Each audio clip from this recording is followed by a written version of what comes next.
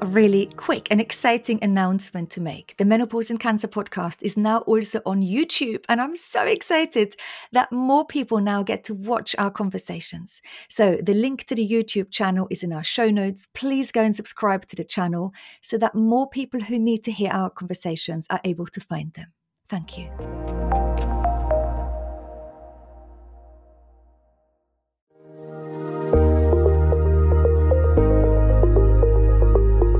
Hi, I'm Danny Bennington and welcome to my podcast. This podcast is for anyone who's been affected by cancer and menopause. I'll be speaking to special guests and menopause experts to help us find solutions to our symptoms and, of course, address the greater picture. We're going to talk about everything from mental health to physical health, sexual health to bone health, and everything in between. Nothing is off limits. Welcome.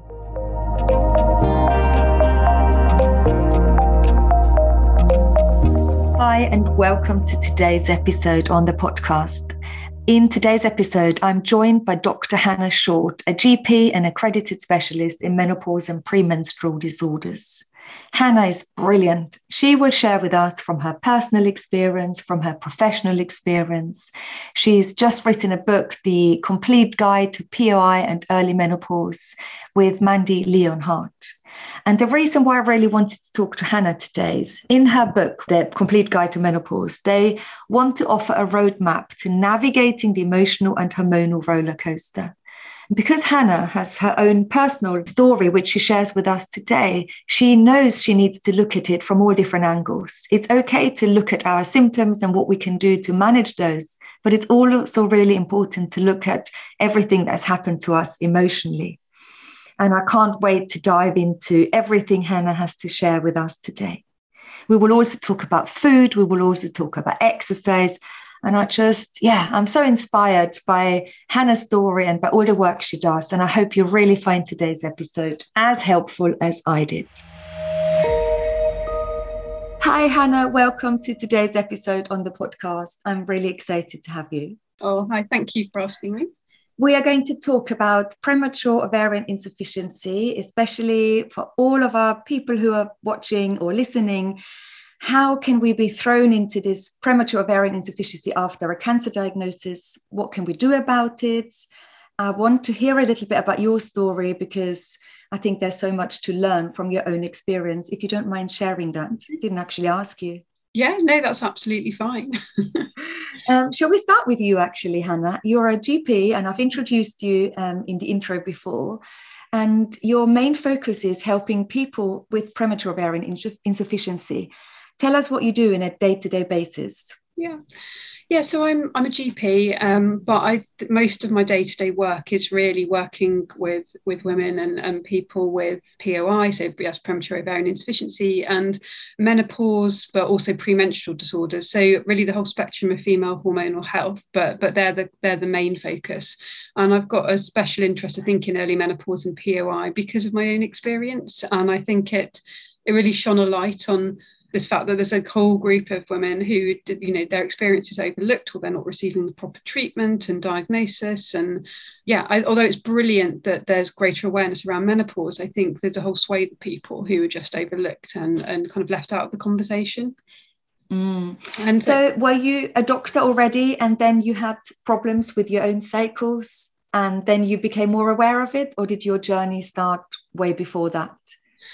I always had problems with my periods ever since I started at age 13 and I was diagnosed with endometriosis in my early 20s, but I pretty much struggled for most of my teenage years with that and severe pain and sickness and missing time of school and university. I'd had trouble with premenstrual mood changes, not to the degree that they would really stop me functioning, but that kind of got worse as I kind of went through my 20s and 30s. I didn't actually go to medical school until I was 27. I actually started work in fund management in the city, but it really wasn't what I wanted to do. And so I kind of went back and did graduate medicine in my late 20s. And I actually think it was probably the stress of medical school and working as a junior doctor that kind of highlighted my own menstrual symptoms and made life feel a bit more unmanageable. And by that point, in my early 30s, I'd had several surgeries for the endometriosis. I tried various hormonal treatments for the endometriosis and also the premenstrual symptoms, including the pill, various different pills. I tried various different exclusion diets. I'd seen complementary health practitioners, acupuncture, homeopathy, herbal medicine, Reiki. I'd had some benefit from some things for some amount of time, but nothing really long lasting. So you must have felt really bad. It was really severe to have all these treatments and interventions and to try all these things. One must be in a quite desperate state. Is that fair to say? Or yes, I think so. I mean, I think, from when I started my periods, they were always unpleasant. And I thought, well, this is just part of being a girl and a woman, and this, I kind of have to deal with it. But I think as I got older, I realized not everybody struggled quite as much. There's probably a handful of us in my med school year who would sometimes be off from lectures because we were in so much pain, for example. But I did realize then that wasn't normal. But in my early 30s, I was feeling fairly desperate because I did think, how can I function and safely and offer care to patients when I'm struggling myself? But it was very hard to do all the things that you need to do to look after yourself with a junior doctor rota, and when you're doing night shifts, and like, even, there's no time to stop when you're kind of doing a 12-hour night shift, and it would take all in the good intentions, you take something healthy to eat halfway through the night. But I never really felt like salad at 3 o'clock in the morning, and I'd be much more likely to grab, I don't know, a Mars bar or whatever I could find, that kind of thing, which just wasn't helpful. So that, coupled with the lack of sleep and everything else, I think probably, it certainly didn't help things, and it really kind of highlighted everything.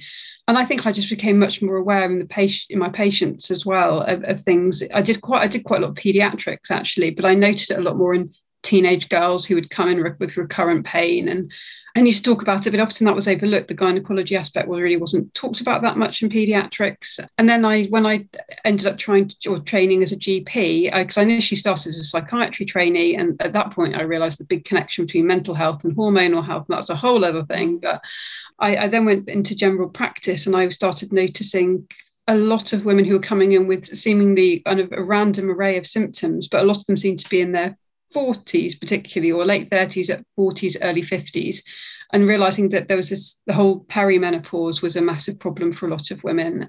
And I think that kind of drove my interest. And then I ended up having surgery when I was 35 to remove my ovaries to treat the endometriosis and the severe premenstrual symptoms. And I was under the care of a really good gynecologist. He's compassionate and very knowledgeable, but I still wasn't prepared for what happened. Although I'm lucky in that I wasn't put in menopause because of cancer. And so I obviously don't have that personal experience. And I'm able to take HRT. I naively thought it would, once the ovaries were gone, if you just give myself some HRT and I'd just, inverted commas, be normal and healthy, and I could just get on with my life. And it was a massive wake-up call, I think, the impact of surgical menopause.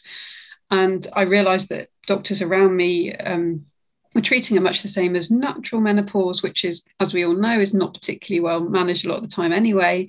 And not looking at a woman in her 30s having her ovaries removed as being different from a woman who's gone through a natural transition at, say, 50, 51.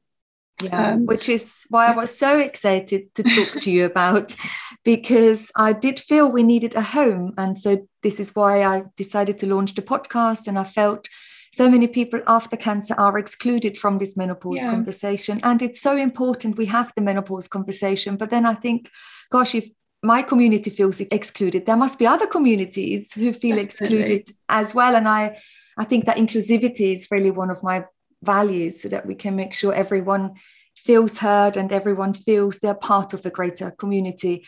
I can't help but think that your journey from when you were 13 to 35, did you say you had your ovaries removed?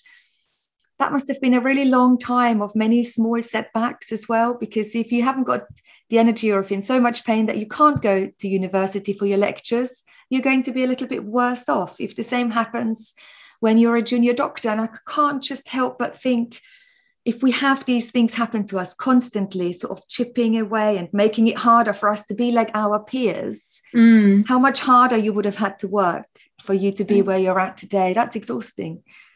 Yeah, I guess it was exhausting. I suppose other people go through worse. It was tiring, but I don't know. I suppose actually, though, in a way, because I'm a doctor, I suppose I see more than the average person the struggles that a lot of people go through. So maybe I suppose I wasn't really under the impression that everybody else has a super easy life and I'm just struggling. I suppose if I looked at my peers, it felt a little bit like that to some degree. But then I suppose being in that privileged position of having insight into other people's worlds, you know that a lot of people don't talk about their struggles to the outside world. Yeah. But it has been hard. But I don't know. In a way, I feel that although it's been a bit of a difficult journey in many ways, it's also given me a lot of stuff as well. Like I've managed to connect with a lot of people. I like to think that my experience will then help other people as well. I'm not saying all doctors can experience what they're treating their patients, and I guess it's unrealistic for us to expect that. And I know what I've experienced isn't necessarily going to be the same for somebody else, but I think I can empathise, and I hope that kind of shows and that helps people. So. And it will, and you've moved your practice on now with your colleague Mandy Leonhardt, haven't you, into a book, The Complete Guide to POI and Early Menopause. Mm-hmm. And I think that would be amazing as well, because there would be more people that can benefit from your knowledge, personal experience, professional experience. And so it's brilliant if you can sort of share that wealth of knowledge across a wider audience. Yeah, well, there is such a lack of knowledge, or kind of, I suppose, good, solid evidence-based knowledge out there, because I think we've got the internet, obviously, and you can find anything on there. And I think sometimes, especially if you're not necessarily scientifically trained or you're not so aware of the sources, it can be a very, very confusing place.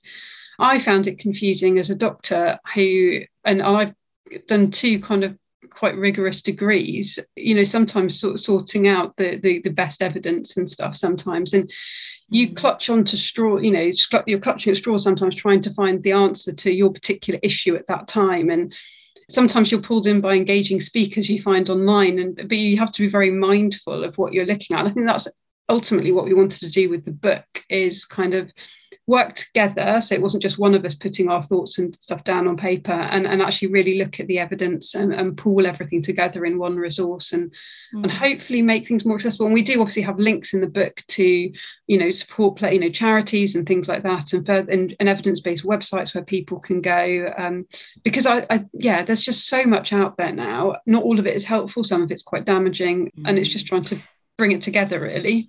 Especially when you're up, like I can remember in the early months after my diagnosis, I was up at 3 o'clock in the morning, I couldn't sleep, my anxiety was pumping through my body, and I was on the World Wide Web, and it was like a rabbit hole, and I was being sucked down. And the next morning I woke up and I was none the wiser. And I think that's what happens to so many people. Take me back into the time before your surgery, and I want to hear a little bit more about that decision, because it's a big decision to make. Whereas I think many people listening to our conversation today, I think the decision was made for them because maybe and we want to talk about that in a moment. But you had medical intervention, you said you were on the pill, you had other hormone treatment for your endometriosis. Was there other stuff that you did, although you were a doctor, that maybe didn't make so much sense scientifically? Well, yeah, I mean, I suppose some more of the complementary therapies, although there's some evidence, and we can talk about that in terms of menopause kind of later. I was randomly trying certain exclusion diets and stuff. And then there might be, I suppose, a bit of evidence for some of them, or you can understand where some of the things come from. But I was trying certain things like that. Like I cut out wheat because I've heard that could potentially be good for endometriosis, but it didn't do anything for me. And I actually, this is a long time ago now, because I ended up eating quite a few of the kind of quite a lot of processed gluten-free things. So I probably went to less of a whole food diet, which is really not the right thing to do. And I think there's probably a bit more, it's easier really to do that in a more healthy way now. But I'd clutch onto anything and just think, oh, this might help. I tried various complementary, so acupuncture, although there probably is some evidence, and somewhere along that could potentially help, but I wasn't really looking at that. This is before I did medicine, so I wasn't really looking at it so much from that point of view. It didn't help me personally. One thing that did help me, which we don't have enough scientific evidence necessarily to recommend it, although I think things are changing slightly, but it's Reiki in terms of energy medicine. That actually helped me with my pain. And that was one of the only things that did help, but we can't say why that might be. And I'm prepared to think, well, there could be some placebo effect, but that helps me more than a lot of things. Not long term, but I know that looking, a lot of my medical peers would be like, what, you tried Reiki? And I have to say that it was kind of because I was clutching at straws, and I thought, well, it's not going to hurt me. It's energy medicine. What can this, do? But it did actually help me. But whether it was the practitioner, he was an incredibly calming guy, a really nice guy to kind of talk with as well. So we did chat a little bit, but it was a hands-off therapy. But I did feel better after that. But again, there's, how much of it is just that taking time for yourself and everything else. But I have seen some other people who've had positive effects, and I know that Reiki is sometimes used in hospices and cancer centres and stuff maybe there is something to it. We just don't understand that yet. But certainly it's not like there's peer-reviewed papers on Reiki. So yes, no, exactly. And I think the beautiful thing about you sharing is this as a doctor is some things we can't explain, and we can't always explain why we're feeling a certain way, and we can't explain why something might work for us, or is it placebo or is it not. But what's great about it, it's really hopeful, because even if it doesn't make sense for anyone in terms of statistics or science, if it makes sense for you, then I think it's power over to each one of us to go for it, isn't it? If it's helpful in that moment of time, It doesn't make sense to anyone else. I'd hate to think anyone stopping doing it or looking for certain things, because sometimes we feel a little bit at our wit's end, especially when you're thrown into early menopause after a cancer diagnosis, and you haven't had a choice in any of it. Exactly. And I think that's it, really. And you said you want to know a little bit more about the choice but I suppose, obviously, it's not the same as a cancer diagnosis. My life wasn't in danger, and it was in that sense. But I didn't really feel I had a choice as well at the same time. I felt that I couldn't carry on how I was feeling. Not that I was planning to do anything about that, but I felt that I had no life. I was seeing my friends going out and doing stuff and having energy and getting on with their lives. And I just felt that I was becoming more and more reclusive and, managing to get to work most of the time, but really struggling, in pain. And my mood was really low. And the other thing is my cycles were always so irregular. I could never plan anything. So it wasn't even like I thought, well, I know this is going to be bad. It was just bad most of the time. I couldn't exercise because of the pain. And, you're reading all of this stuff saying, oh, exercise is helpful for things like endometriosis and premenstrual mood disorders. But I couldn't even, do it. I remember collapsing on just a little run that around my village, even before my period was due, because the pain had already started to come, and I just couldn't keep going. And so it'd be like sometimes for 2 or 3 weeks, maybe I'd be able to do something, but I could never keep up anything consistently because the symptoms would just come back. I couldn't even consider whether or not I would wanted to have children, because I couldn't conceive of how I could literally be a mother and look after children when I couldn't look after myself. So I think I really felt that I didn't have much of a choice, but that's not to say I was in the same camp as people who've gone through cancer, because it's completely different. But it was a last resort. I found a letter recently, because we moved house a few months ago, and it was a letter that I had written to the consultant begging him to give me a hysterectomy and oophorectomy at that point. Wow. Because I just said I have no life. And I was married at 30, and then I felt very guilty because I thought, I don't think my husband signed up for this. At one point I was worried I was going to have to give up work completely. So for me, I felt like I had to give it a shot. And for me, it's been worth it, but it's not been easy. So wow. And you mentioned PMD, which is premenstrual disorder. There is a more drastic thing, PMDD. Can you explain that? Were you diagnosed with that?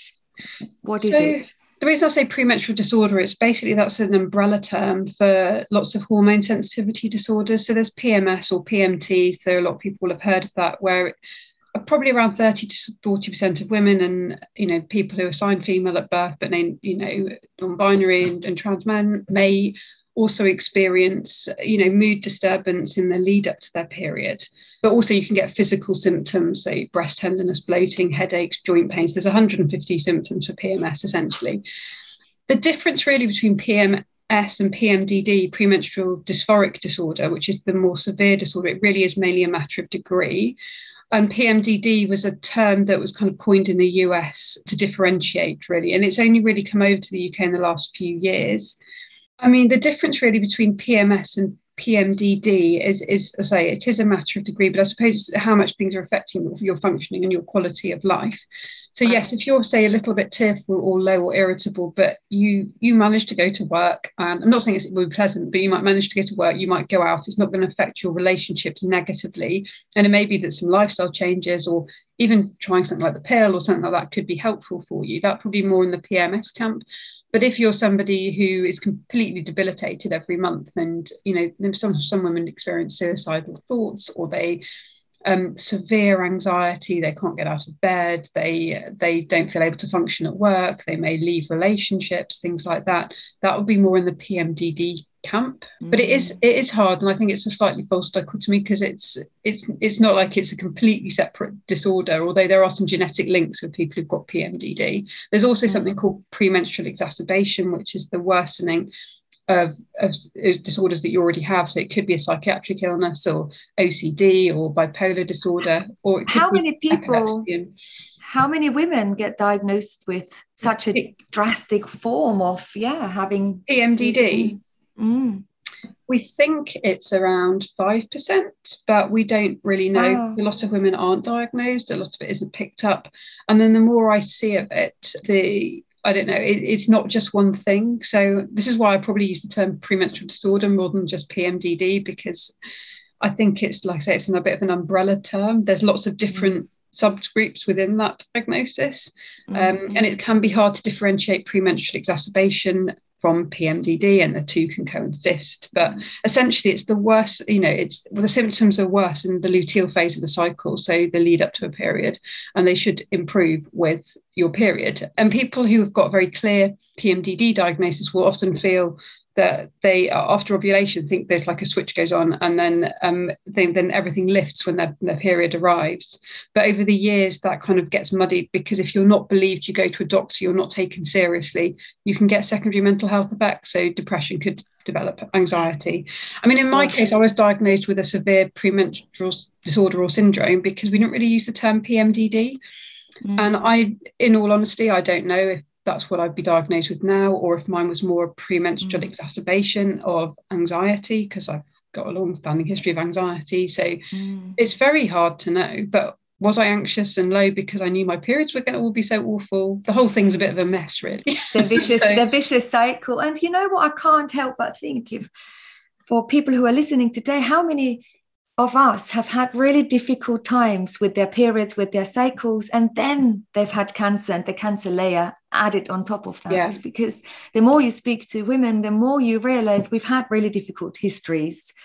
And often it was spoken about, and often it wasn't spoken about, and sometimes we just managed to put up with it, and sometimes it really impacts your life.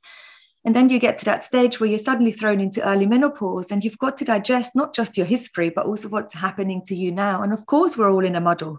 How can you just come out the other end and just be, I'm sorted? It's not possible. Like you said, even if you go on HRT, you've had all that trauma to process, all these years of feeling, I guess, out of control, right? Because you never knew when it was going to stop you again, and when you weren't going to be able to just get through the days and your weeks. And no, you're right. And I think the work I do as well, and you see this, you realize how much women put up with, I think, with our hormones. It's kind of astonishing, and I think it's good that there's much more discussion, but it's women still aren't taken seriously, and I know things are changing, but probably not fast enough. So and maybe for anyone listening today, it'll be a really good exercise to think back of when was your first period? Can you remember it?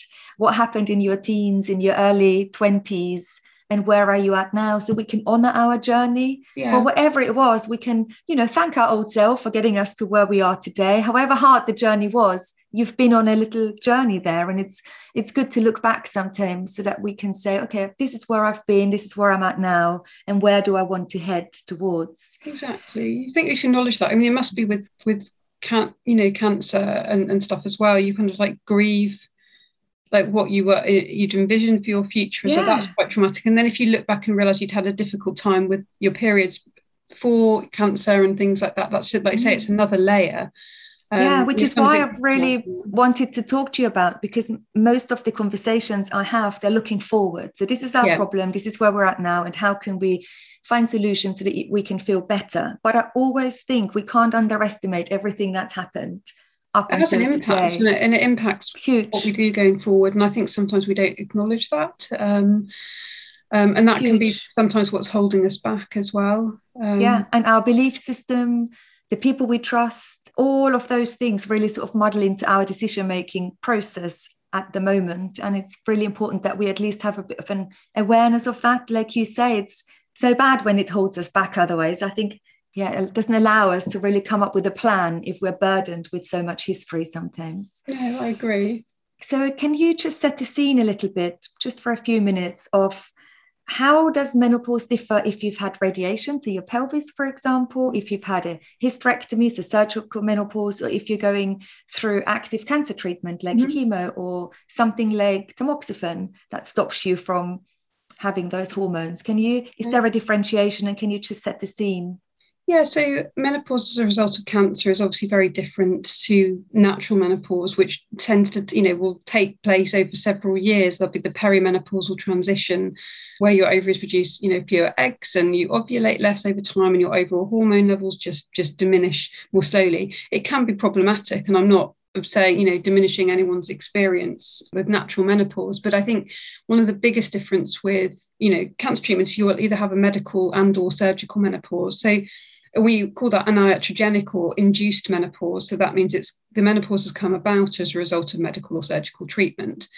So radiation and chemotherapy would lead to a medical or a menopause, and that's where medical treatment has kind of damaged the ovaries essentially.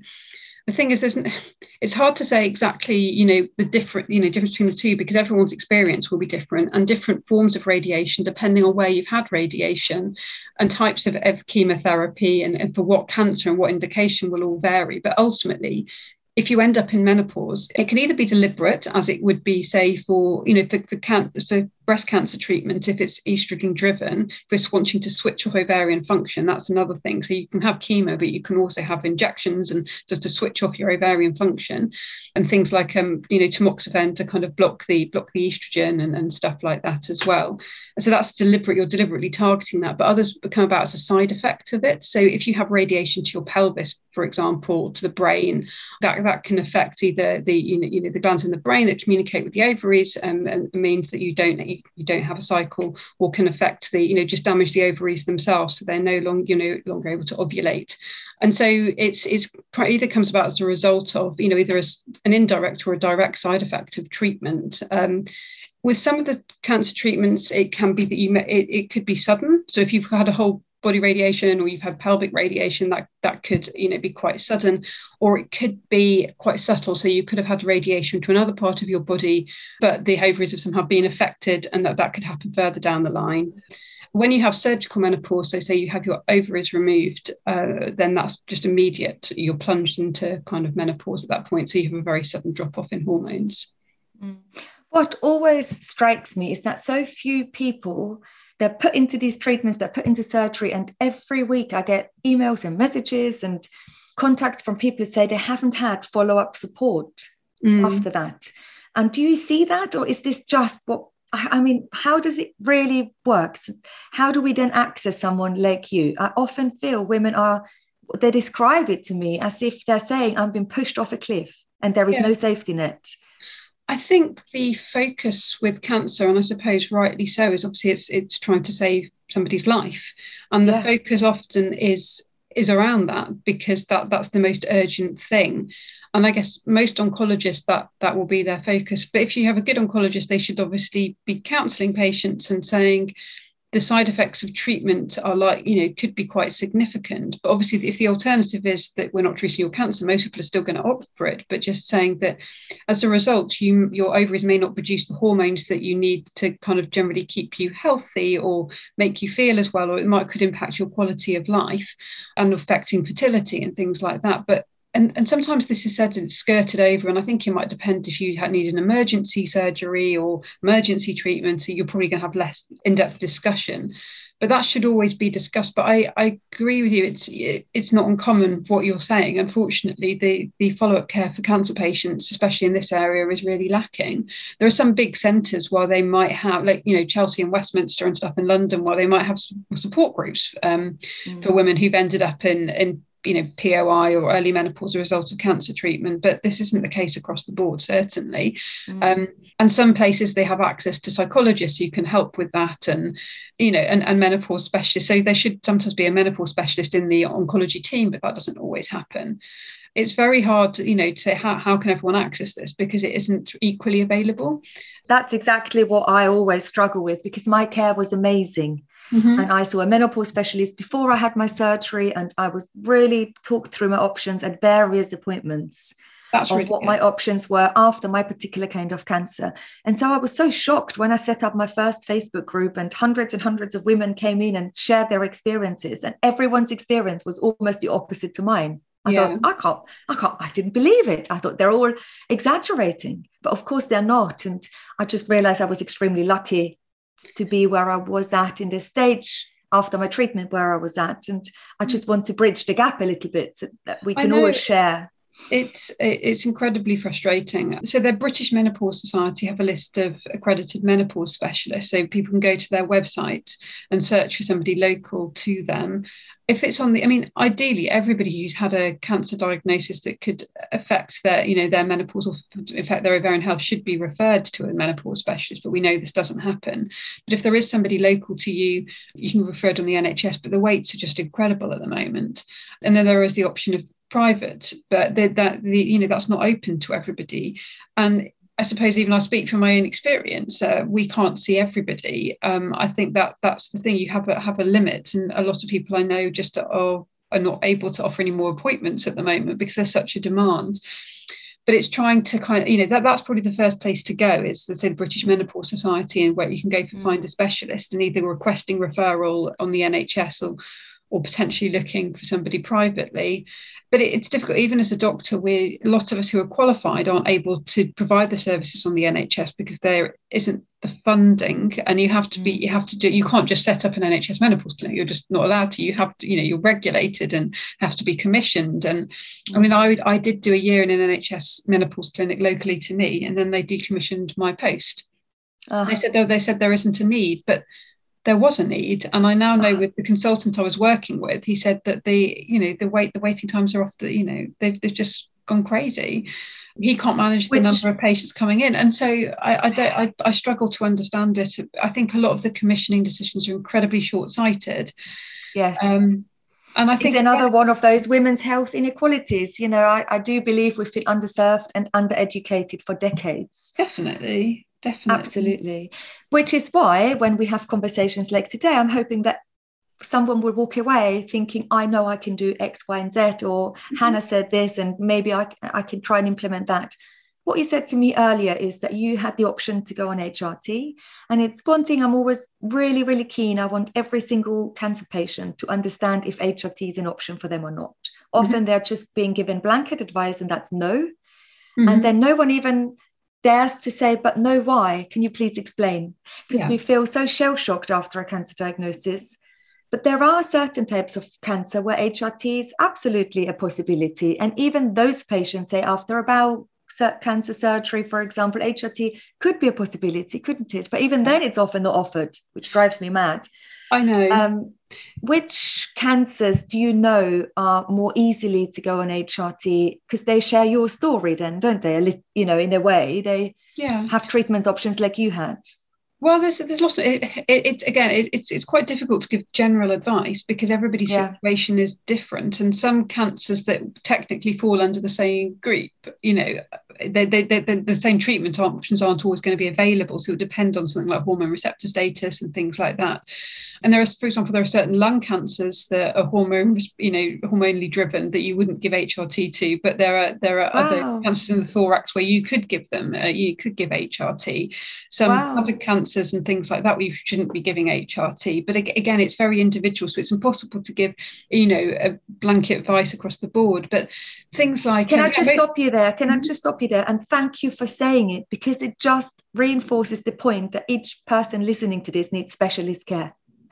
And Absolutely. don't stop banging on about getting in front of a menopause specialist, because this is exactly the reason, isn't it? You just can't give blanket advice, and the GP won't be equipped to help you. So, no, I mean, sometimes some GPs are menopause specialists, but you probably need more than the 10-minute appointment, even, to sit down and talk through this stuff. And I think that's one of the problems with general practice at the moment. There isn't the capacity for GPs to offer that, even if they want to.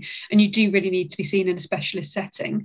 I think a lot of time people are falsely told they can't take HRT because it feels like the safest thing to say at the time, but then we're overlooking a woman's quality of life, and that is that person's life, and these decisions should be driven following a fully informed kind of consultation and understanding the risks, benefits, and everything of treatment or not having treatment. I mean, in the book, we actually we've done a table on about, is HRT recommended. In fact, I've try and open the page now, because it's something that depends on the type of cancer that you've got, for example. But things like cervical cancer, people are often told that they can't have HRT, but they can. There's generally not hormonally driven cancer, for example. And it's things like womb cancer, endometrial cancer, it very much depends on the stage of cancer. Right. With breast cancer. Okay, so we've got a little table here. We've tried to make it as concise as we could do, but it's like type of cancer, and we've listed them, and then is HRT an option? For some of them, we've got things like limited data is available, but maybe an option depending on type. So that's for something like fallopian tube and primary peritoneal cancer. It's normally treated as ovarian cancer, but it's very much going to depend on the thing. And it's like with vulval and vaginal cancer, generally HRT would be safe, but it's not always for some of the rarer types of cancer. Thyroid cancer, yes, say we can give it. Certain brain tumours, it depends on the type of brain tumour. Having said that, I never really say to anybody, oh gosh, it's never an option for you, because it really might depend when you had cancer, when your treatment was, how long ago that was, what you're struggling with now. Because sometimes people will choose to take, or would like the option to take HRT, even if they've been told, so they've had an estrogen positive breast cancer, but maybe it was 15 years ago, but they're struggling hugely with symptoms.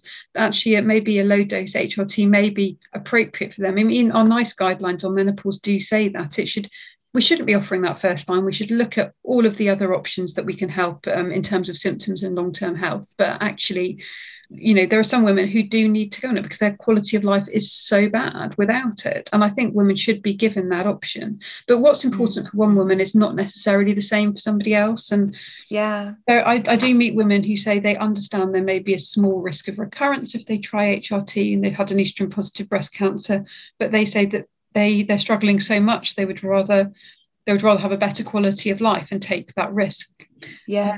I think, and it also really, we spoke about that earlier, didn't we? I said it's really important. Timing is really key in this, because in your first months and years after a diagnosis, everything is about survival, and you just need to get through active treatment. It's getting you to that next stage, and it's when I finish chemo, and once I finish radiation, and once I finish this, and it's sort of just angling forward. And then maybe years further down the lane, you realize, gosh, you're surviving, you're living, you've got a quality of life. And how are you going to make the best of your time on this planet? And then we have other conversations with our practitioners. So it's important to recognize that as well. Exactly. So what was appropriate for you at the beginning may not be what appropriate with what you choose later further down the line. Again, and that's, I think you were saying earlier, when you're thrown into that world of cancer and it's so terrifying and all you want to do is survive, that's going to be your primary aim. But like you say, when you kind of emerge a bit further down the line, then you think, actually, this is great, I'm here, but I need to have better quality of life. And I get frustrated because there's still a lot of misinformation about local estrogen. So not just systemic HRT is what you take, so you might have gel or tablets, patches, things like that. But actually local estrogen, which is estrogen given vaginally, it can be incredibly helpful for vaginal symptoms, whether it's pain, dryness, irritation, bladder symptoms, urinary frequency, all of these things.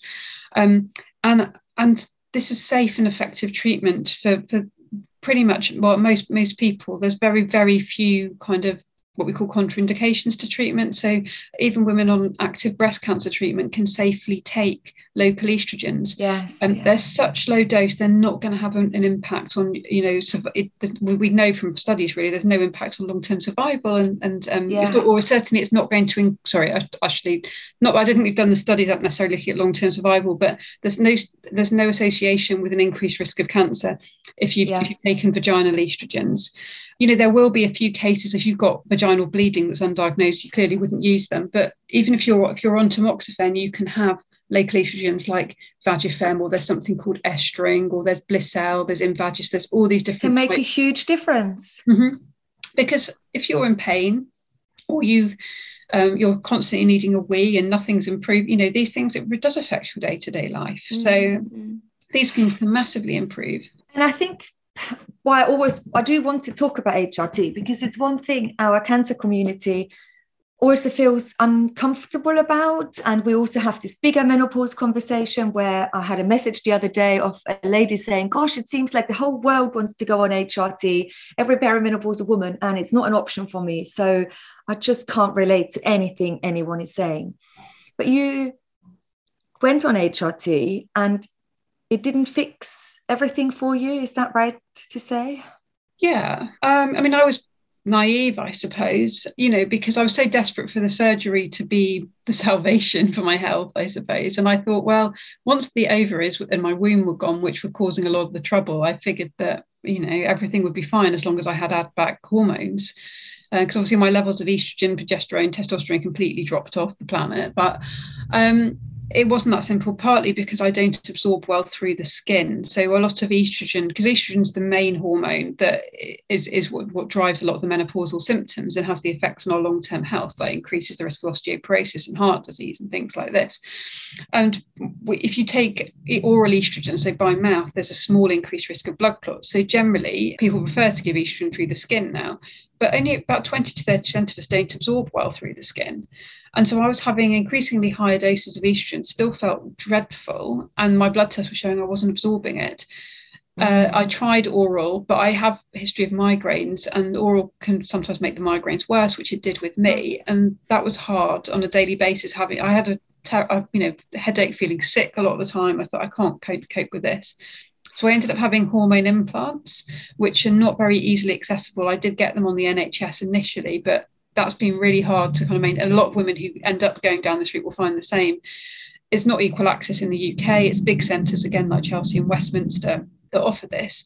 But obviously, everyone knows the state the NHS is in, unfortunately, and clinics were often cancelled and stuff like that. So, and because I needed a bit more predictability, I've had to pay for them. They're not cheap. They're like £500, £600. It's expensive and not possible for a lot of people. But these implants are like a tiny grain of rice that are put in either your abdomen or your buttock, and they release estrogen and or testosterone depending on what you go for. And that made a massive difference to my quality of life, because I could absorb it and it didn't trigger migraines quite the same way. But they're very, very unpredictable. So yes, you absorb it, but sometimes your levels can shoot too high, or when they run out, they suddenly drop again, they drop off a cliff, and that can trigger symptoms again. So it's been a bit tough, because it's not been, I tend to have a few months where things feel balanced, and then when the levels are falling or rising, I'd struggle again. But I in the early days, I used to think I just need to get the right HRT and then I'll be fine.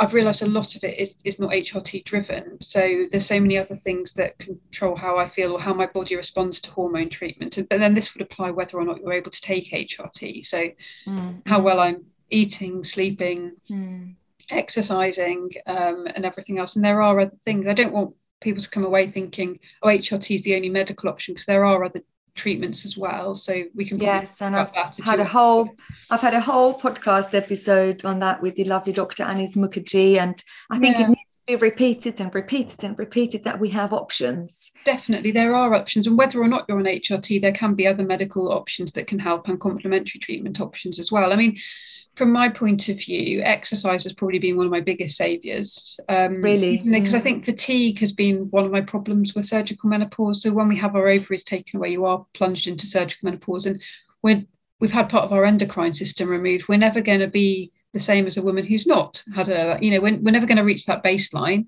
It's like it is managing a chronic condition. Regardless of how you get into surgical menopause, you're never going to be the woman with ovaries again. So, you've been castrated essentially. So yeah, that is, I suppose I had to go through some acceptance. So there's probably some psychological work I definitely needed to do. So coming to that, but exercise has found been enormously helpful in terms of managing my mood and energy within reason. I mean, if you're completely exhausted for a variety of reasons, pushing yourself beyond your limits isn't going to be helpful. But regular, consistent cardiovascular exercise. I like being out in nature, so running, cycling, walking, all of that stuff. Unfortunately, I'm injured at the moment, and that's been difficult the last few months, so I haven't been able to do a lot of that. But I've just started going to the gym to do strength training, because that's the other really important thing is maintaining muscle and bone mass, especially for women who can't take hormones. I was going to say, because that bone worry is real, and it's, we should be worried about our bones if we're thrown into menopause early. And there is lots of things we can do every single day, right? Yeah, definitely. So obviously weight bearing exercise is really important. So that is like the walking, running, dancing, tennis, all of that stuff, body weight exercises, and also, strength training. And a lot of us aren't very good at doing that. And I put myself in that camp because I was much more drawn to doing the cardiovascular stuff, but I know how important it is to try and maintain. If we can maintain our muscle mass, that helps protect our bones, helps protect our joints. If we're putting our weight through our joints each day, that helps maintain bone density. Making sure a vitamin D supplement, especially in this country, is incredibly important, and I think all year round, because we don't get enough sun. Even in the summer, most of us are indoors, or we're not outdoors without kind of sun cream on for any length of time. Vitamin D actually works with the estrogen receptor as well, so it can actually be helpful in terms of some of the mood and muscle and joint pain related symptoms as well. So that can be kind of helpful. Making sure you have a diet that's rich in calcium and a wide variety of other kind of micronutrients as well, because I know you wanted to talk a little bit about diet. And actually it's interesting you bring all of this up now, because I've recently had a bone scan 2 years after my last bone scan, and because I was under such good care, I think I had a baseline scan around the time of my surgery, and then 2 years later and now, and my last bone scan wasn't so great, so there was deterioration, and now my bones have improved. And so I just want to share that with everyone, because I want to say there is hope. No, there definitely is hope, and I think that's it, because I think although it's brilliant that there's people are talking about menopause, I think there's a lot of people who are becoming quite scared if they don't feel like, or if HRT isn't an option for them at the moment, because we know that HRT prevents the breakdown of bone and can help maintain your bone density, but there are other things. And I've seen this as well with women who've been very dedicated in terms of lifestyle changes and other things, and obviously there are medications that can help depending on where you are. If you've been diagnosed with osteopenia or osteoporosis, and to rheumatologists. And so a couple of the things I've really changed is I've added the vitamin D all year round, because I know it helps me absorb my calcium. I've really looked at adding loads of green leafy veg, and really made it my mission. And there are bone veg now in the house with my children. And I'm a keen yogi. I teach yoga for a yoga school in Surrey, and I've really started to make sure I bring more of my own body weight bearing exercise into my own practice. And so I think the reason I'm sharing it wasn't big things I had to do. It wasn't a huge overhaul of a change of lifestyle. I didn't have to create a new way of exercising. And so I wonder if it's just consistency, and if it's just fine tuning and tweaking it. So if anyone is out there thinking, I already go on 3 walks a week, I would want to say, that's brilliant. Could you walk a little bit faster and for 5 minutes longer? And maybe that's all we need to do, right? It's making small tweaks.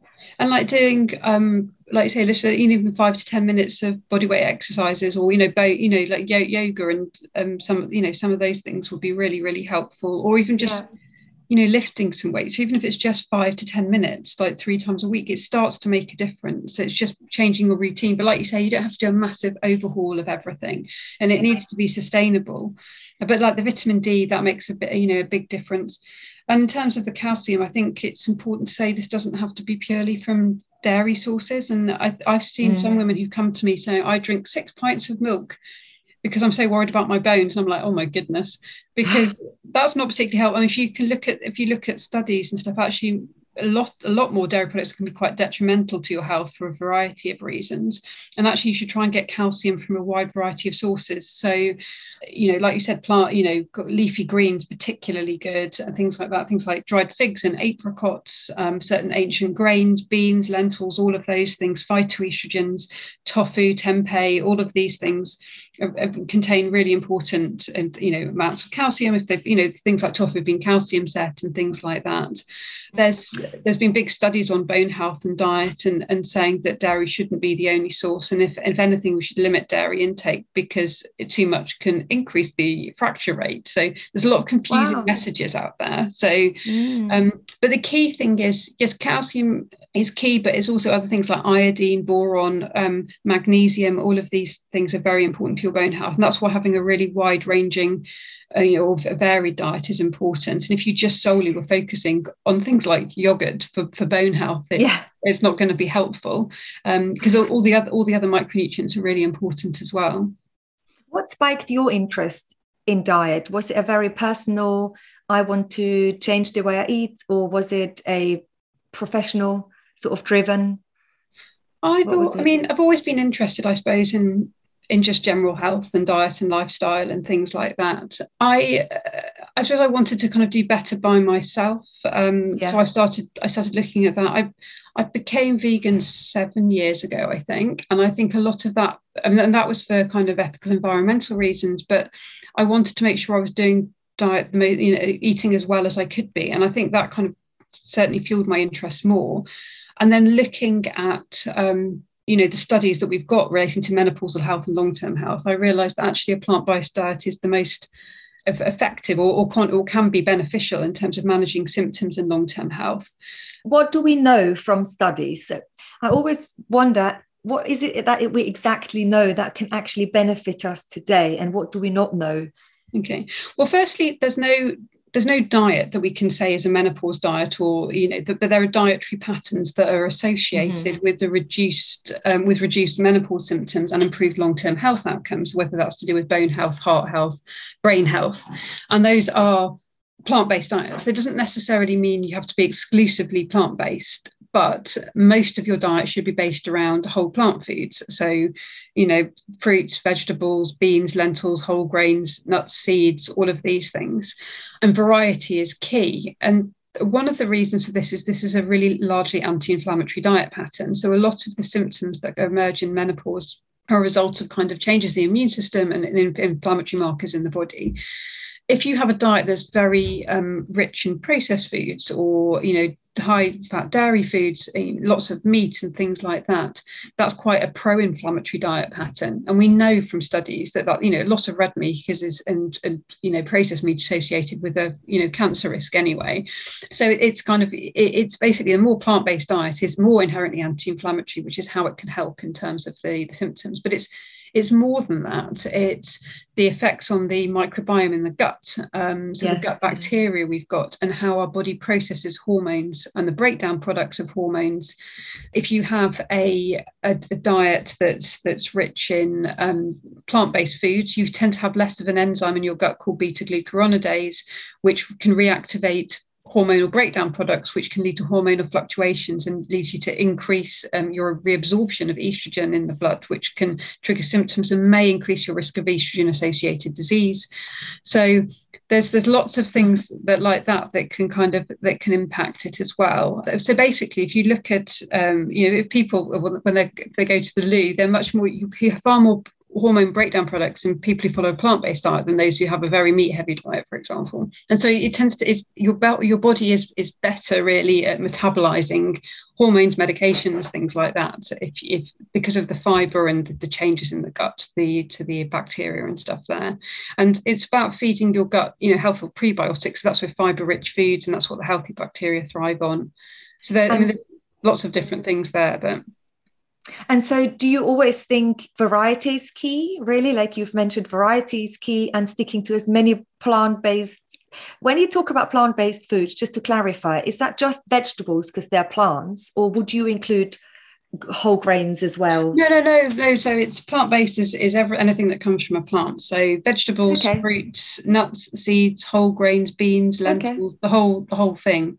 Basically, just anything that's not animal products, really. But you can, hand on heart, I can't say you have to exclude all animal products to have a healthy diet. But if you do, they should be a minimal part of that and the best quality that you can have. But there's not necessarily any benefit to adding those in. It's just the main makeup of your diet should be kind of plant-based, fiber-rich, and variety is key because you want a wide range of micronutrients there, and the I don't know, all the healthful things that the plants can do. So if you get a brightly coloured plate of vegetables and fruits and stuff, so you often say eat the rainbow and eat the alphabet, basically. So yeah. Can you explain why fiber is so important?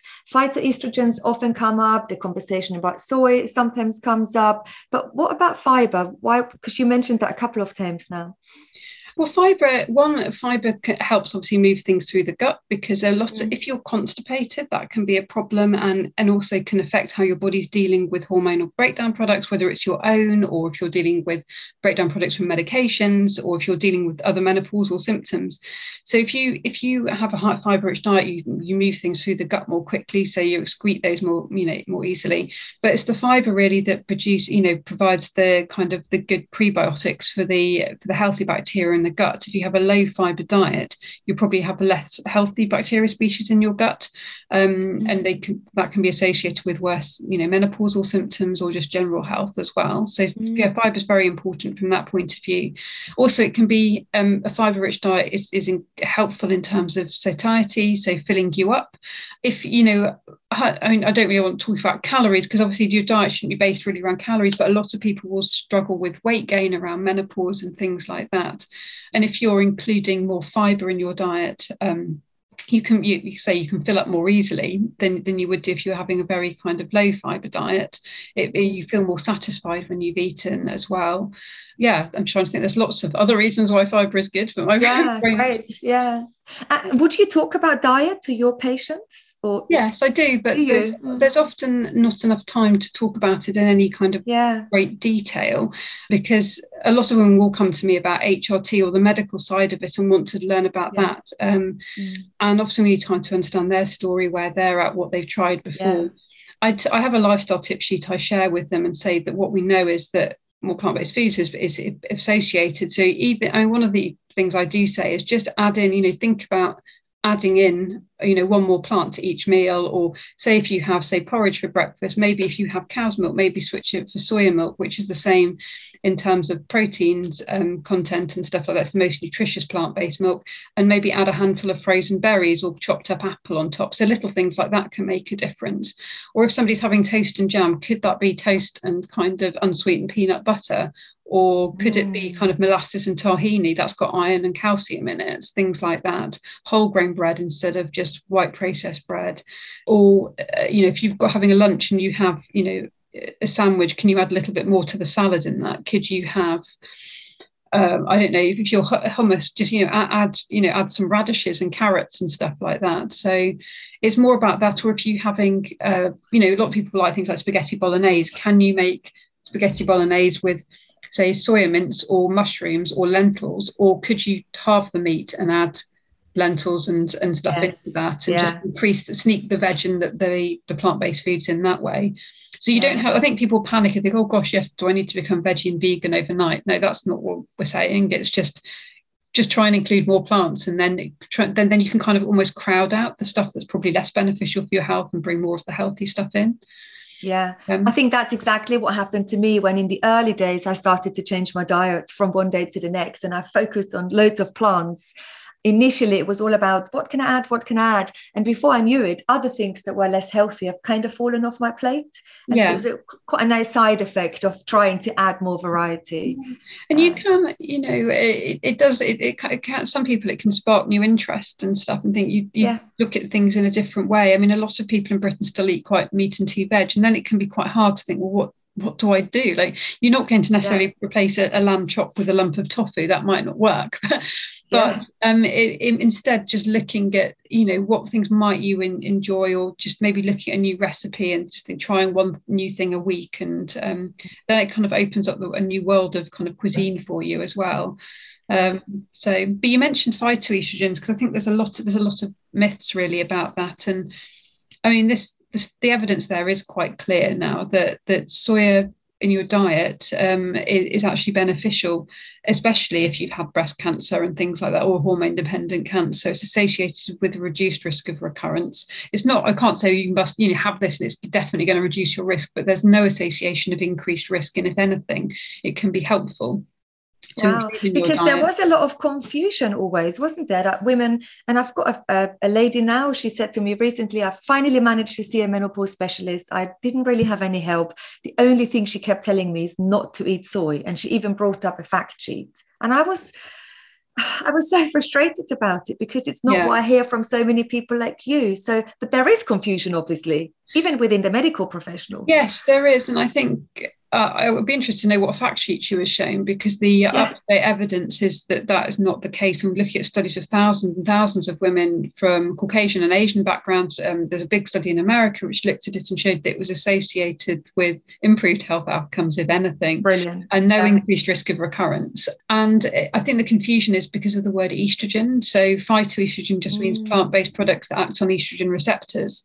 But they aren't estrogen. They're not the same as our estrogen and that we produce, or that we have in HRT or the combined pill. And they act more like SERMs, so selective estrogen receptor modifiers. Oh gosh, my brain's gone. But so they do act more like that. So they can have pro-estrogen effects in some tissues and anti-estrogen effects in others. So they can be almost breast protective.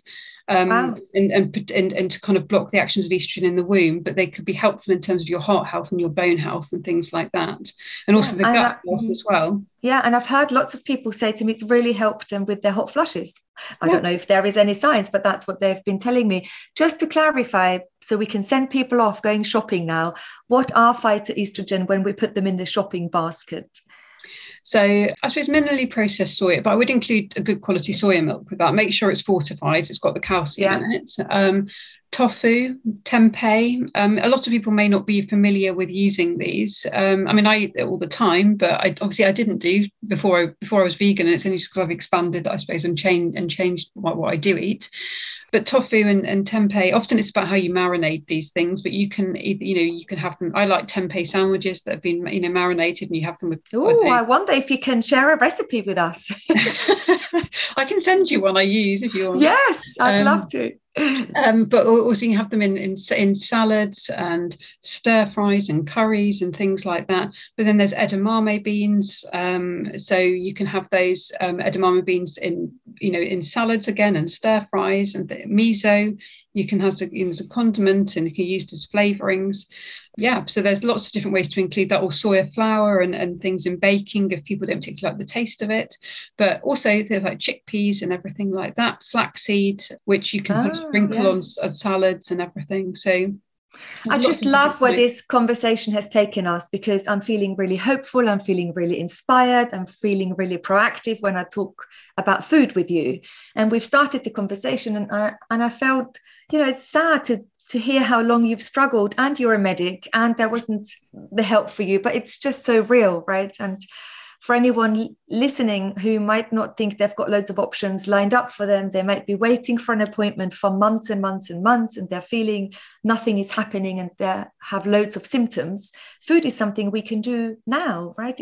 And like you say, it can help us with our long-term health, improval of our symptoms, and how brilliant that we can do something each day to support our health, mental health, physical health. And I'm feeling really hopeful, because food was definitely a refuge for me. It definitely gave me the biggest hope. It had a massive placebo. And I really actually felt that I was actively doing something towards my recovery. I think it's so powerful.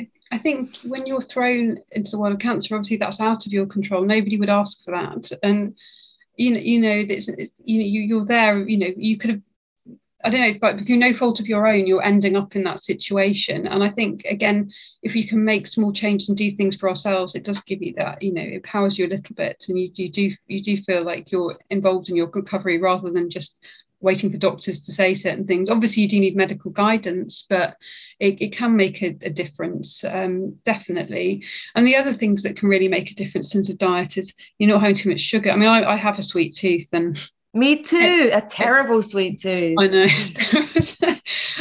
And actually, a lot of people end up having kind of sugar cravings and carb cravings when they're, you know, when their estrogen levels are low, and that's because estrogen is you know, it affects our serotonin and dopamine levels in the brain, and you can get a quick dopamine fix if you have like a piece of cake or, you know, something sugary, but it's a temporary fix and often can leave you feeling a bit worse where, you know, when you finished, when you haven't had, you know, an hour or so later. And this isn't to say never enjoy a piece of cake. I mean, I frequently have cake, but it's just making it kind of more of a treat and making sure that the rest of the day you're eating quite well, or, you know, things like just trying some new fruits and stuff that kind of still give you the same sweetness.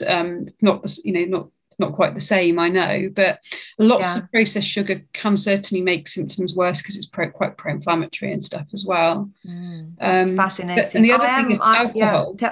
Alcohol is one of the worst things, unfortunately. And I think a lot of people don't realise how much that can impact symptoms in menopause, whether or not you're on HRT. But a lot of the medications we'd use for menopause, it can have a negative effect. So if you are on HRT, your estrogen will spike after you have a drink, and then it will crash, which will trigger worse symptoms. It negatively affects your bone health, negatively affects your gut health, increases anxiety and depression. So a lot of women I see can't tolerate alcohol anymore at all. And I don't know, it's easy. I can just say, I'll just never drink. But it's difficult, isn't it? Because sometimes you feel like you're missing out. You might just want a glass of wine if it's your birthday or you're going out for a meal. And that's not the be all and end all, but I think it's just being mindful that actually it's not going to be helping you. Or even if you have one glass of wine, making sure you're having it with a meal and, you know, have a good quality glass of wine or something like that. But actually, stopping is exactly what I did. I'm 8.5 years teetotal now. So really yeah. I might have had 5 drinks in 8.5 years. And for me, it was actually much easier to stop rather than to reduce and think I'm going to have 2 glasses a week. And it was much easier for my mindset to say I'm not drinking. It was January the 1st. Initially, I did dry January, and then I just kept going. Did you feel better because of it? Yes and no. It was really difficult. The first 6 months were really quite difficult. I felt very awkward in social situations. It was the time where my mental health was quite low anyway. So I felt, oh gosh, who would want to sit next to me? I'm sure I'm so boring. Now I'm teetotal as well. I've just gone vegan. No one would want to have me for dinner anymore. So I don't know whether I was the only young person I knew then with, you know, cancer, 3 young children. And so I don't know whether that removed me even more and made me feel a little bit more excluded by putting myself into that social situation. It was definitely, the social situation was quite difficult to manage at first. And then people become less interested. And I realized no one is really that interested in whether I drink or not. But I had to go through the process. But the way you eat and the way you drink, and obviously having had cancer, can be so life altering that I think when we then alter things ourselves, it becomes more balanced. So I felt so much was happening to me, all the surgeries, and I didn't really feel I had much say in it. I just did whatever my doctors recommended. And then when I made choices myself, like I'm not going to drink, I'm going to eat differently, I'm going to exercise more regularly, I suddenly thought, oh gosh, there is lots. I have say in lots. And I needed to become empowered to have a say in lots, because then I didn't feel so disempowered by everything else that happened to me. And I love that you talk about it in such a passionate way, because it's a big thing for you, isn't it? Food, lifestyle is a big thing. Definitely. And I notice when I kind of don't take my advice, basically. I mean, I think when I struggled, I had an injury when I was training for a marathon in March this year, and then I was told I couldn't, shouldn't be running, cycling, or kind of really doing a lot of walking. And suddenly everything kind of fell apart slightly in terms of, I felt like that was what I structured a lot of my days around. If I was working, I always had to work out when do I fit my exercise in.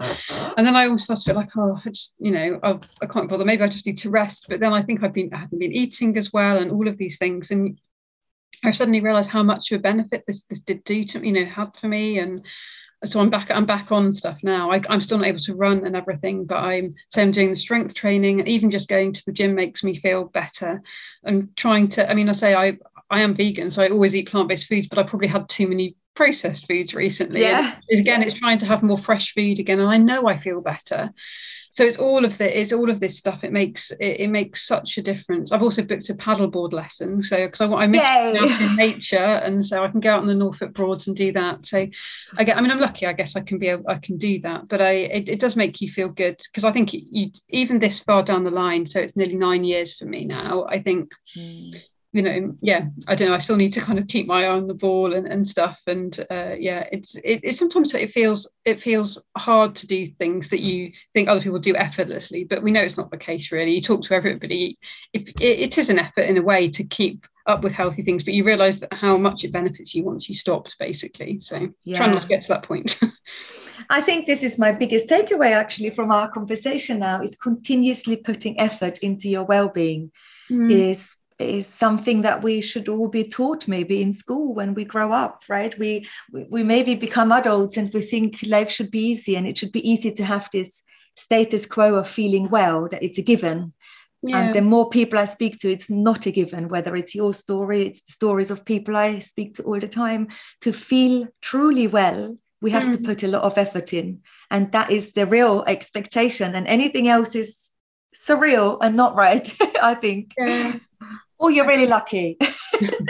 Yes, no, I think there are some lucky people out there, I think, aren't there? But I think a lot of us, especially those of us who have had some chronic condition to manage, whether it's post-cancer or surgical menopause for another reason, we do have to, it is managing a chronic condition. I think there has to be a level of acceptance. And one of the things we did with the book is we gathered some anonymous questionnaire responses and stuff. And I think some of the people, especially in the early stages, do struggle with the acceptance and want to be like everyone else, in inverted commas. So taking the alcohol thing, for an example, a lot of people do struggle with alcohol tolerance, regardless of, forgetting how it affects your symptoms and stuff. They know that it doesn't make them feel very good, and they're very frustrated. And there's reasons why alcohol tolerance changes with menopause, but they're getting very frustrated about that and thinking they just want to be like everybody else. And I think maybe on one level we have to accept, but we're not, unfortunately. And I think it's kind of making peace with that, but then thinking, okay, but what can I do? And we're not alone. Whatever our story, we're not alone. And I think actually, even for me writing the book, and even though I see lots of patients, it was still quite life-giving for me from a personal point of view. Some of the things that I've struggled with that weren't necessarily talked about with that written down there for me to see. And I don't know. I think it's just connection is really important, I think, with others as well. Not that you want to kind of make your whole identity necessarily about your diagnosis, but I can imagine in the early days with cancer, it probably does become about that because it's so all-consuming. But looking about living well with cancer or living well with your condition. So thank you, Hannah. It's been fabulous talking to you today. And I am looking forward to receiving a tempeh recipe from you, maybe. Oh, yes. Okay, I'll have to find one now. I'd love to. I've cooked with tofu, but not tempeh, and I'd love to give it a go. Oh, I really like it. I know lots of people do. I really like it. So, I'll give you my criticism or critique on it. Okay, excellent. Thank you, Hannah. Okay, thank you. Gosh, I loved talking to Hannah because Hannah, for me, keeps it real. If Hannah, who is a doctor and trained in helping people with an early menopause, and she's a GP and menopause specialist, if she herself hasn't had a straightforward journey, if it was difficult for her to navigate her menopause and her symptoms and her journey with HRT, then of course it's going to be difficult for us. And I think that is the biggest key takeaway for us, is managing our expectations. And so Hannah has really helped me understand it is a difficult journey for all of us, and there is no sort of easy, quick fix to anything, regardless of the treatment options we've got available to us. And what I really also enjoyed so much about talking to Hannah about was the belief system that we have to continuously work at feeling good. And that is something I have really learned over the last 9 years. And I'm a real passionate believer about every single day, every week. And of course, I sometimes take my focus off. But I do know I need to work hard at feeling good. And that is through lowering my stress levels, eating well, moving more. And that is something we can all do, regardless of where you're starting today. I hope you've enjoyed the conversation. And if you're like me, if you're a little bit inspired to maybe look back at everything that's happened for you way before you even arrived in menopause, all your periods through your teenage times, and to honor your path, I think that's what I'm going to do right now when I get off chatting to you. And then I'm going to look at a tempeh recipe, and I might share that with you on one of the next episodes. Please help more people find the podcast, rate, review, and share the podcast. I'm so thankful if you can, because that means more people who need to listen to our conversations can then find us. Thank you.